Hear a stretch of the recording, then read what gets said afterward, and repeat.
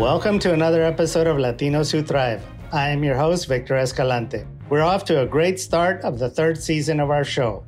Our last episode went viral, and I need you to know that it's because of your support. We're now the top 40 Latino show in America. So let's take it to number one. But enough about me. Today we have a very interesting and unique guest, Larissa Jacobs. She is the founder and executive director of Fit Houston, a nonprofit organization that promotes free physical activity in communities. As the former vice president of health strategies at the American Heart Association of Houston, she worked with clinics and community partners to maximize equitable health and well-being. She has spent the past 2 decades advocating for healthy communities. Prior to joining the AHA, she pioneered and led a large portion of evidence-based programs focused on child nutrition and chronic disease prevention for the YMCA of Greater Houston. You are in for a treat, so let's get started. We now have Larissa Jacobs with us. Welcome to the show, Larissa. Thank you, Victor. It's such an honor to be on the show today. I really appreciate your inviting me. We're very excited to have you to speak about your personal journey, your background, and how you've been able to start this movement and what the movement is about. So why don't you start telling us by giving us a little bit about your background. Where are you from, and what are your family roots? Well, thanks. I actually enjoy that question. It's a little bit unusual. I am from Houston, Texas. I am the child of a Holocaust survivor from Germany. My dad, who's deceased now, he was from Frankfurt am Main in Germany, and came here at age 13 in 1938. Refugee, a survivor from Holocaust Germany, and unfortunately the not good movement for Nazism was getting started there, and so he came to the United States really to survive with his family. And then my mother was from the Philippines, from an island called Cebu, and so very very unusual background. And I grew up right here in Houston, Texas, so not a whole lot of other people with my ethnic background here. That is definitely a very interesting combination of ethnic background. Eres media latina. O sea, bueno, decimos que mi mamá es filipina y yo creo que ella tuvo un abuelo que fue español. Okay. Pero el resto de la familia, pura filipina. So Southeast Asia. Yeah. Perfecto. So tell us, Larissa, as a tricultural person living in Houston, how have you been able to adapt to the current situation as far as ethnic assimilation or acculturation in Houston, which is considered to be the melting pot of the country? We certainly are leading in terms of diversity. I know that in any one neighborhood of Houston, you can hear so many different languages.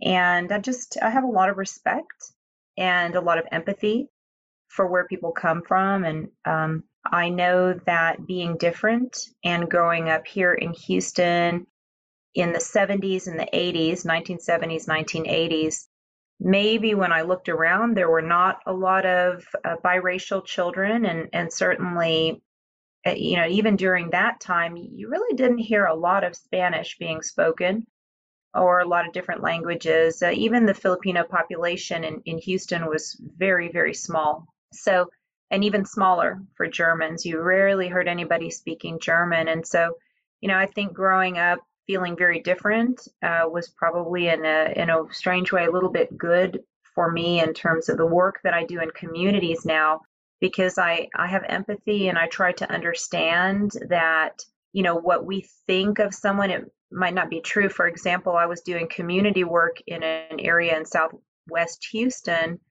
once, and we came just with so many materials in Spanish, only to realize when we got to the community partner organization, most of the people there spoke Quechua.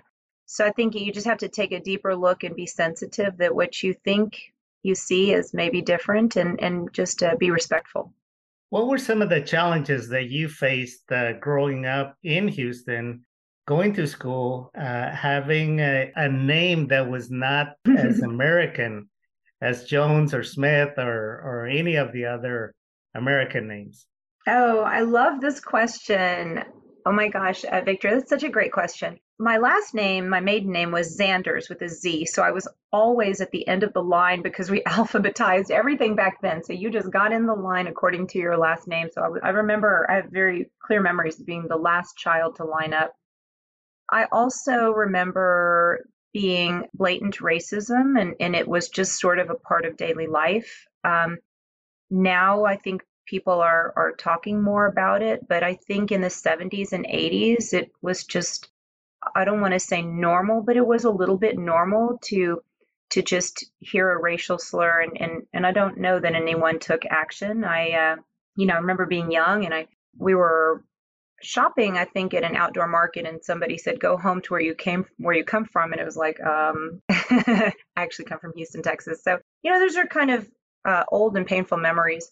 But at the same time, trying to explain to people, for example, my name Larissa is actually a Russian name, and so we were already different. But our parents were kind of intellectual, and they chose names that were very different, and so trying to explain to people that I was half Filipino, half German, and my dad was Jewish, and that I had this Russian name was always kind of a little bit amusing.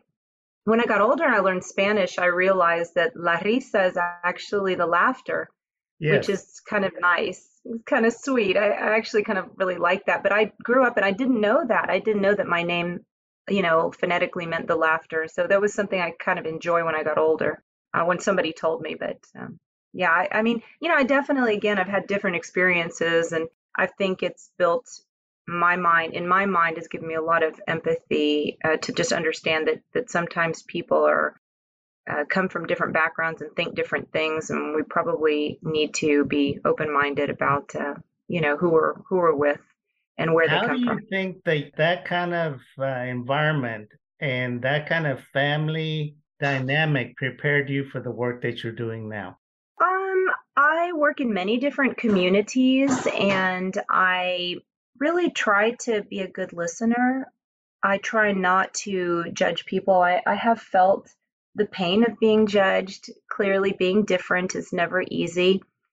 There are people that might not, look a certain way, but they also think differently. And so I try to respect that each individual has their own way of thinking, their own way of being, and I work very hard to try to be a better listener. And certainly have made mistakes as well in the community, but I had a wonderful mentor when I was at the YMCA. I worked there for many years, and that mentor really trained across the board, trained so many of us that were working in communities to be a good listener and to listen with empathy.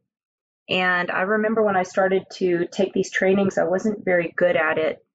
And I remember thinking, gosh, I'm kind of struggling because I really want to tell people how to live. I want to tell them how to eat and tell them what to do. I think I know all these things. And as I continue to get trained, I realize that it's probably better if you just say less and be a good listener. And if people tell you that they're struggling with their health or with other things, just to be open and just let them have those feelings, let them have those thoughts. If they're interested in eating differently or moving more, and they want your opinion, they will let you know. But for me, listening as we go into communities has been very helpful. I do a lot of work in areas with the housing authority of the city, and I realize when I'm in those areas, I probably don't fully understand what some of the residents are dealing with, but I can at least give them space and just let them express themselves, and I can try to understand. And if there's work to be done, I can try to roll my sleeves up and do it. So that's kind of been my approach.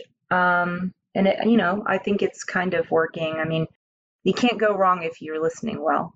Correct. So the YMCA was your proving ground for working with different ethnic groups and promoting different wellness programs. How did you get interested in doing community outreach and this kind of nonprofit work? Well, at the YMCA, I think I was first attracted to it because it was such a nice facility, nice building, and I could exercise there. And I will brag a little bit about the organization. I fell in love with the way they serve communities, and I just got wrapped up in it. So, I had just finished my master's degree in business, and I didn't know really what I wanted to do with my career, and so I had worked as a volunteer in the Spring Branch ISD school district, and there was a YMCA within that district, and so I was volunteering a lot. I had two small kids. I decided I just finished my MBA and I was going to go to work somewhere, and so I started out teaching exercise and quickly was kind of pulled aside, and they were like, we have these family programs, and we bring in community members from all over. They don't have to be members of the Y, but we have these programs, and it's all about healthy living, and I fell in love with it.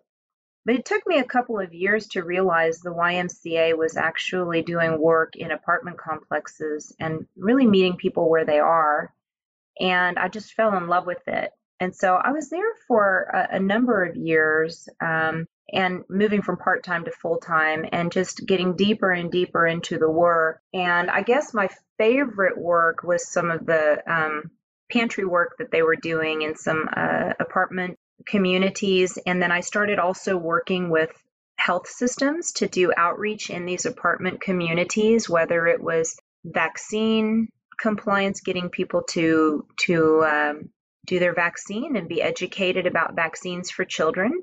Or sometimes we would work on food pantry work together. And I started putting together partnerships for those deliverables. And I just loved it. I loved all the work that we did. We also prevented drowning. So we would go to apartment complexes with swimming pools, but where perhaps the children didn't know how to swim. And so we saved lives by preventing drowning, by teaching. And it was when I was in those community spaces and again, just listening to what people were dealing with. Sometimes the families would get my cell phone number. They'll call me later and say, I don't know what to do, but my children don't have shoes. And I didn't know if you knew what to do about that. And these families came from all over. I mean, Brazil, Mexico, Russia, just all different countries. And it was just fascinating to me how many cultures we had working together, living together, but the need was there for all kinds of social services and things. And I just fell in love with it. I remember thinking, in a given day, I just can't get enough of this. It just, you would leave and your heart would just be so full. That for me was kind of like, wow, I think I'm just addicted to people, but it was really great. You discovered your purpose, and that's why you're so good at it. I have a question for you about Yeah. your experience at the Y. Of all the years you spent there, if your whole life at the Y flashed before you, what were some of the greatest challenges? Or what was the most difficult challenge that you overcame? Oh, what a wonderful question. I really struggled to work on teams.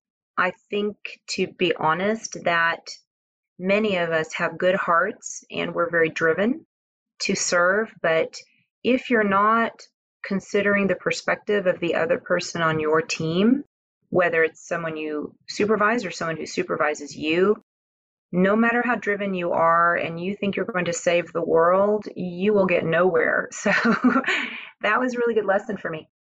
I would sometimes try to push ideas, and in such a large organization, you're really working across many departments. And so it took me a few years. I had an absolutely fantastic boss and friend and mentor, and I would watch her, I would observe her going through conversations, learning to kind of smooth the way, let's say, because I would go to her and say, well, I want this thing and I don't know how to move it forward. And I know that I'm right and I need to have this thing done. And she would say, well, let's see what we can do about it. And I would observe her, and she was so good with people and so reasonable about it's internal negotiation.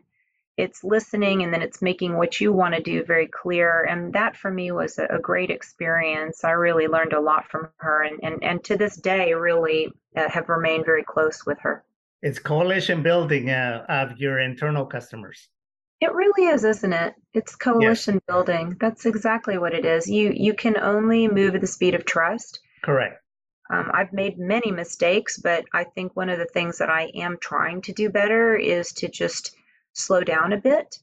And if someone needs more information, and let's say my style is that I don't need a lot of information, I can kind of understand what we're doing and I want to move forward, but I really need to be respectful that the other person has a different style and they want the information or the details. And so I have to discipline myself to slow down and work with others. And so it's been a process. I'm still working on it. Well, 2023 is your year because in Chinese calendar, it's the year of the rabbit, and it's the year to develop patience. I think the best leaders know how to discipline themselves, don't you? Yes, absolutely. All right. From the Y, you went to work at the Heart Association?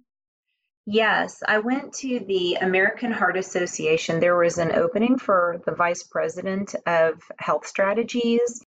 In all honesty, I probably was not fully qualified, but it was a stretch assignment. How about that? They trusted me and they were really wonderful to me and treated me really well. And there was a stretch assignment of being a VP. And I remember crying when I left the YMCA because I was so close with my boss and with, my department. And I felt also, I felt guilty because I felt like I had a lot of work to do in the community. So I went to the Heart Association and carried a little bit of that guilt with me and then realized the first week there, oh, they are working with some of the same communities. So we just keep going. So that was such a great surprise just to get there and realize, I can continue the work. So I said to the CEO of the Y, who's a friend, I said, we continue the work. It's just your paycheck is drawn from a different company, but we work together to continue to serve communities. And so I kind of carried that with me and still carry it today. We all work together. Wherever you draw your paycheck is almost secondary to the purpose which you have, which is to serve people. Very well put. Larissa, by now, as a result of working at the Y and the Heart Association, you now have mastered your coalition building skills and forming an alliance with major stakeholders in the community to catapult you even to a larger degree. For people listening to the show, and we have a national audience, what is it that it takes to be able to do that within a company? If you want to become a center of influence, if you want to get things done, what would you say are the absolute keys that a person must keep in mind in order to develop that ability to form synergies internally and externally within any organization? Oh, what a good question. I may have to think on that for a minute. I think clearly listening, as I said earlier, is important, but I also think many of us that want to serve have an internal drive. We are intrinsically motivated. We wake up, I wake up in the morning and all I think about is I wonder what I can do to get people healthy today, not just for my own health, but I wonder what we can do better. How can we do it better? And these are deep burning questions that I've lived with for my whole life. What can we do to make our health, our daily lives better? And I think as we build coalition, we build movements, and we work with many partners, sometimes we have to be very clear about what our purpose is and who it's benefiting. Sometimes we have to be told that we are wrong, and that's very important to take that feedback. I think sometimes if I could wave a magic wand, I would change, what's in our environment. I would change the restaurants, change what's on the menu, change everything. Of course, in my head, I think I'm right, but it's so important to slow down and listen to other people's perspectives. And sometimes you have to push a little bit too and say, I think that this is what we should do, and here's why. And sometimes it's also a matter of just staying put when you really think that you do see something accurately, but you just need to really fact check yourself. You need to check your way of thinking. It's very likely sometimes when we think something, we may have missed what the other person was trying to say. And then on the other hand, if we keep going and we keep having conversation and some truth is emerging that you see and that you know is really so, and you believe that you need to say what you think to stand up for other people or for doing what's right or doing things the right way, then you kind of have to say it and be okay with some pushback and just be okay with it if you're doing the right thing. And that's been very hard for me. I may have some people-pleasing tendencies that I think sometimes learning also that, this is what we know will build toward better health. And this is what we need to do, and just staying very firm.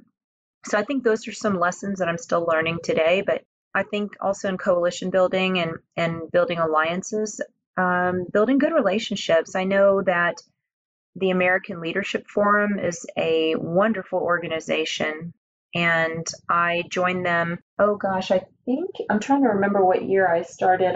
I probably 2018, 19. I'm losing track. And when I entered into that organization as a senior fellow, and I'm from class 46, so shout out to class 46, American Leadership Forum. They'll call it ALF, right? But yes. When I got into ALF was when we did some listening trainings, and that was helpful. And again, that maybe was something I had done before, but we also were in the room with very strong opinions, strong leaders who sometimes saw things their way. And so it was kind of a little bit like building relationships 101. And so a little bit of push forward, a little bit of let them push back, and just trying to build good relationships. And I think that we need to sometimes build the relationships, but again, sometimes the people that do the most work are at the lower part of the ladder. And so I think relationships matter all the way from the CEO or the president, but also in the middle level management, and also sometimes boots on the ground, because you can get a lot of things done.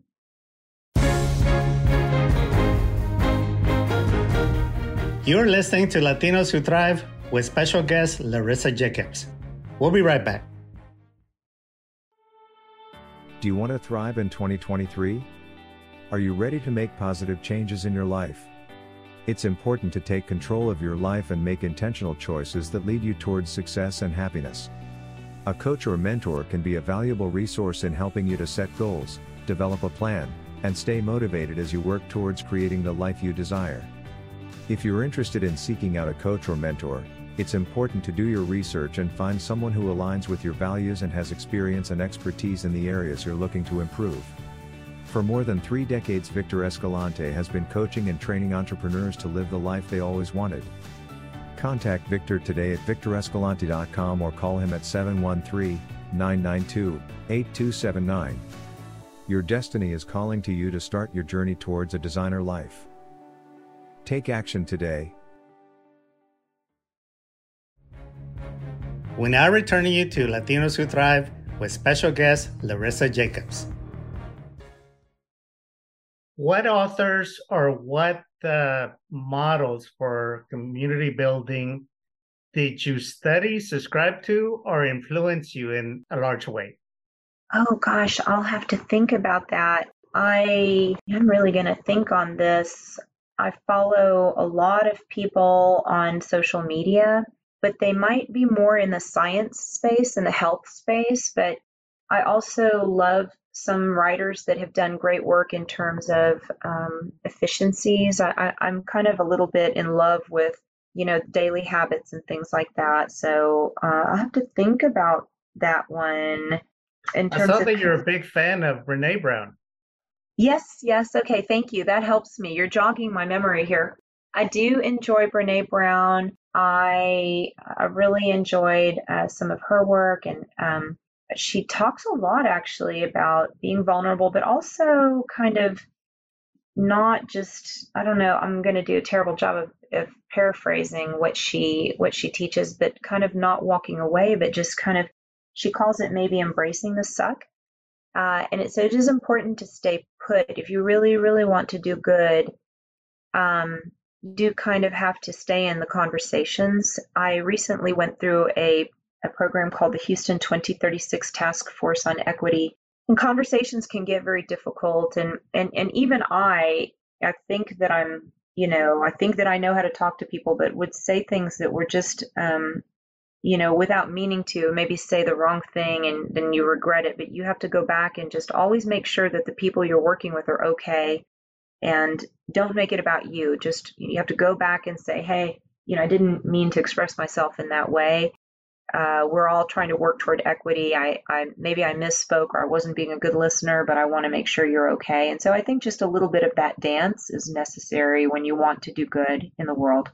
I can see have served you, because that's really trying to grease the friction that just everyday life creates with people from different mindsets, different hierarchical levels, and different motivations, goals, or agendas. By doing that, you're actually putting in some social equity into the relationship so that there's no friction that is generated into the future. Exactly, exactly. It really is about not being afraid to be wrong. I've worked really hard on taking feedback. I actually have to say, when I was younger, I didn't take it well at all. But I set my mind through many readings, because again, I love to read, and I follow different different thought leaders. I'm kind of into a lot of the lifestyle podcasters right now and things like that. And but anyway, I think just being a lifelong learner and being willing to hear that maybe the way you thought things were is wrong, and then not being afraid to stay in the room if the conversation does get a little bit tough. I think that's something I've had to work at. I will say something, having the cultures I grew up with, I wouldn't say we were encouraged, at least, having one parent from Southeast Asia, we were not encouraged necessarily to say everything that we think. It was kind of like, you don't need to argue, you don't need to say everything you think. So my tendency is actually probably to not say things that I'm thinking, but I'm learning to just kind of, if I think that something's important, to speak up. And then I can handle it if people don't really agree either, but at least we can have the conversation. And if we're going to do good in the world, we need to stay in that conversation, not walk away. Yeah, that skill is a double-edged sword, because if you keep quiet, then you become a doormat. But if you have to prove to everyone that you're right, then you end up severing ties, social ties, internally and externally. Isn't that the truth? Yep, so true. All right. So this is how you have been successful at springboarding into the position that you're now heading. So tell us about that. Well, thank you. I have just been so fortunate to work with a team of experts. This team was part of my group. I did not know them before I started this Houston 2036 Task Force on Equity experience. But these experts, they're just so smart. I mean, one of them is a doctor, the other came from Ivy League school and worked at the library system, and one of them is a big leader at AARP, and one is in the sheriff's office. Just different people that I've worked with on this team, and we formed a team as part of a pitch for new and innovative ideas, and that team is Fit Houston. A lot of the people on my original team are on the board of Fit Houston now, and I just really appreciate being able to work with them as thought partners. The experience of the Houston 2036 Task Force on Equity and the emergence of Fit Houston as a nonprofit, it really came out of this question of what can we do to make Houston more equitable in the year 2036. And Larry Payne, who really spearheaded this whole experience, has really been asking that question for many years. So even though we started the experience, I guess it was about a year ago that we started the task force, he had already been having public forums and things like that to talk about equity by the year 2036. He'd been talking about that for quite a while. And so finally, the culmination was this task force, and he brought together 36 leaders from around Houston, and we divided into 6 teams, and we handled different topics such as education and environment and health. And so my team worked on health, and we talked a lot about health equity. And so we started out by just going to the whiteboard. And I remember thinking, like, this is like, now I need to use my listening skills because I might not agree with everything that's being said in my group and also in the larger room of 36 or more than 36 people. Everyone has opinions about how to best, serve Houston. And so there are many issues, right, that we need to deal with to try to serve Houston. And so, we decided to come from a kind of what can you do kind of an angle. So we know there are a lot of problems in health and we can talk about that all day long, but what can we do? What would be one thing that everybody could do that could have no cost to it, no barriers? And so we came up with, and we were doing systems mapping on the whiteboard, and we were talking about things like, expanding healthcare and Medicaid expansion, which hasn't happened yet in Texas. And we talked about food insecurity. We talked about all these things. And then, it was kind of like, well, gosh, the city and the county have built these gorgeous parks. And they built these beautiful trails. And as we kept on working, and I mean, we were meeting on nights and weekends, and we were ordering dinner together, and we were talking, what can we do?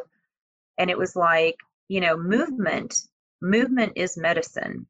Exercise is medicine. And we all know this. We know that it can be one of the preventative factors in cancer. And we know that it can help stave off diabetes, hypertension. We know that it can control diabetes, hypertension if you are diagnosed. We know that it can make you think better. We know that it can make you feel better. And we kind of identified this, and we decided to wrap our arms and our hearts around physical activity. And we pitched it out there. I think we were working for about 6 months on this, and finally had a pitch. And we pitched out this strategy that if we were to install free outdoor gyms across the city of Houston, and also have a coalition, a wellness initiative type movement that we create, what would that look like across Houston? And we had a panel of judges, and they were all super smart people, big careers and a lot of knowledge. And I mean, the feedback was unanimous, and they were like, the strategy is really strong. So after that, I think we were kind of sitting back as a team and going, what just happened here? And it was kind of like, that felt like magic. That felt really good. But now what? So after the competition, and we kind of had like this winning pitch, a couple of people went on vacation, and we took a couple of weeks off, and we came back together, and I said, I think that we could probably make this a nonprofit. And so that's how it grew. And it's been nothing but wonderful. It's been a great journey. Many, many new people have joined in the movement, and it's just been a labor of love, quite frankly.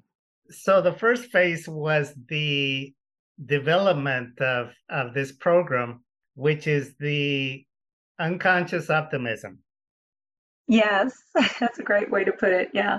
Right out of the gate, though, in the execution of this program, did you face any obstacles, challenges to where you developed some unconscious negativism as a result of reality? And the theory meets the ground, and you discover that you had to tweak it, or the landscape didn't look as well as what you had projected. Tell us about that. So true, isn't it? Because you want to make sure, if you have what you think is the world's best idea, you want to make sure that you're not the only person that wants it. So I do remember being very surprised that, we would have high level conversations, and I would sit at coffees and meetings with experts in health. I mean, these people I would meet with were so much higher in terms of their title and their job and their education than I was. But I said, let's meet for coffee. And I kept making appointments around Houston to meet different people and ask the question. And I was surprised there was very little resistance. And that kind of shocked me. But I also remember there were just a couple of comments that were like, not necessarily when I was talking with people high up in the field, but just in general, people that were, in different circles, not necessarily health experts, but it did come up. A couple of people said, how do you know that when people don't have food and they're food insecure and they have big, big pressing problems, or they're working several jobs, how do you know that what you're talking about is desirable at all? How do you know they want it? And so I said, that does sound like a good thing to think about. Again, I don't have to be right. So when someone tells you, how do you even know this? And it just sounds like you have this lofty idea, everybody exercise, what a lofty idea. You don't have to argue. You can stop for a minute and say, I'm curious and a little detached from the question. I think maybe I don't know. Maybe I don't know. What can I do to find out? So I went to different communities. I talked with city council members, and it's great. If you have something you want to do or you want to serve the community, I tell you what, all the city council members are incredibly approachable in my experience. So I just made appointments, talked with them, asked them what they thought, and they would give me great feedback. And then I went into churches, and I went into clinical spaces, and I went into communities. I went into housing authority, communities, apartments, schools, and I asked everybody that would even listen to me, what do you think about movement, exercise as medicine? And everywhere I would go, people would light up, and I don't care if they were, dealing with big problems, you know, uh, living on very little income, very, very little income, and visiting pantries and whatnot. They all said the same thing. I just feel better when I exercise. And everybody would light up and get very positive. And I will tell you, Victor, that shocked me. I wasn't expecting that kind of response. And it was a lot of times people would say, well, can you find us an exercise instructor? Can you start a walking group here? And I would think, oh, I don't have the staff or the bandwidth for that. So that was sort of the litmus test and let me know that we were on the right track. From that phase to go into realistic optimism because you were getting traction. You Yeah, were hearing the right messages from the community to get the buy-in that was necessary in order to launch your program.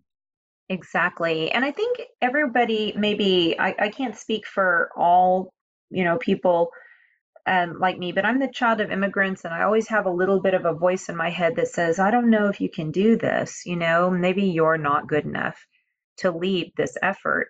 But each The, time that voice would come the out, I good would old say, imposter well, syndrome. The battle is within yourself in order to have success by overcoming that inner critic. yes, exactly. And, you think about the times you were growing up and maybe you didn't feel you belonged because you were different, or maybe, you just didn't fit in. And then you think, well, hey, what's the worst that could happen is I'll try to do this and try to bring people together. And, if I don't do things right, I'm not alone. I have many, many friends who will, help us find the way.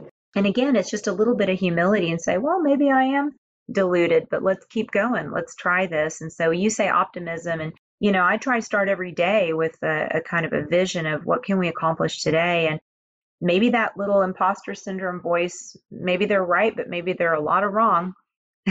So you just keep marching forward. Your inner critic was a total mismatch for your inner ninja that had skills. Somebody won. Much more efficient and much more lethal than your inner critic that your inner critic can save up. I will say one thing too. I had the incredible fortune of being able to build strong partnerships with people that are super smart Exactly. and really capable. And so I think some of my wonderful volunteers from the Texas Heart Institute and just incredible thought partners who see they have the vision and they can execute on a vision.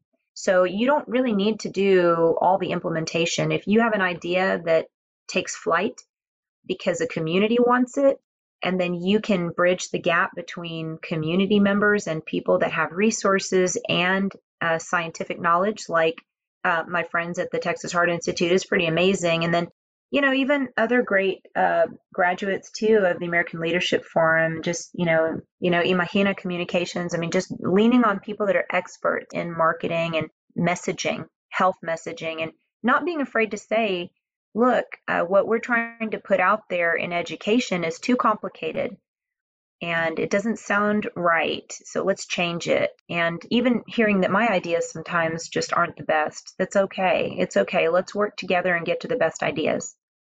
We don't have to be geniuses. All we have to do is just do the best we can. Yeah, it's true. All right. So let's drill down into the specifics of this initiative. Tell us what exactly it entails. Well, so we are working on free outdoor gyms across the city. We are just still talking with different stakeholders. We're working on letters of support, and I'm working on trying to ascertain where the funding will come from. And so working with city and county officials on that. This will not put gyms out of business by any means. We're looking at areas where there's no access. So if there's a gap and there's no gym or people can't afford it, chances are there is no gym there anyway. So we're looking at a company called FitLot, installs free outdoor gyms. And so they don't do the work for free, but we raise the funds, we install, and then that provides a free gym and outdoor experience for someone who wants to be active. So I'm working on that. The next thing is our health campaign. Now we have a health campaign right now called #Walk30. It's not an original idea. Walking 30 minutes a day is really kind of just comes from the Centers for Disease Control. CDC says we need to walk 150 minutes in a week. When I was doing health coaching for the YMCA, we used to tell people walk 5 times a week, 30 minutes each time. That adds up to 150 minutes. It would be so surprising to see when you say that, how people go, oh my gosh, that's so easy. And I hadn't thought about it, but I can do that. Even if you do 5 to 10 minutes of walking, that is fantastic. That is a win. You have won. You have seized the day. If you cannot walk or you don't walk and you do chair exercise, that's a win. That's a huge win. So #Walk30 is just a concept. And the mayor really liked it and made a beautiful statement on it. And we had President Couture of the University of Houston. We're interviewing the president of Rice University tomorrow. So lots of leaders, Claudia Aguirre, who's the most amazing CEO from Baker Ripley. She got really excited about it, and everybody has a story. Everybody has a story about walking. And what I found is that concept of walking is very universal. Dr. Ann Barnes, she's a president of Episcopal Health Foundation, and she's someone that I've collaborated with over the years. She used to be on a volunteer at the Y. And, she really had this idea that if everybody walked, it would really reduce and control disease. She had seen patients over her career.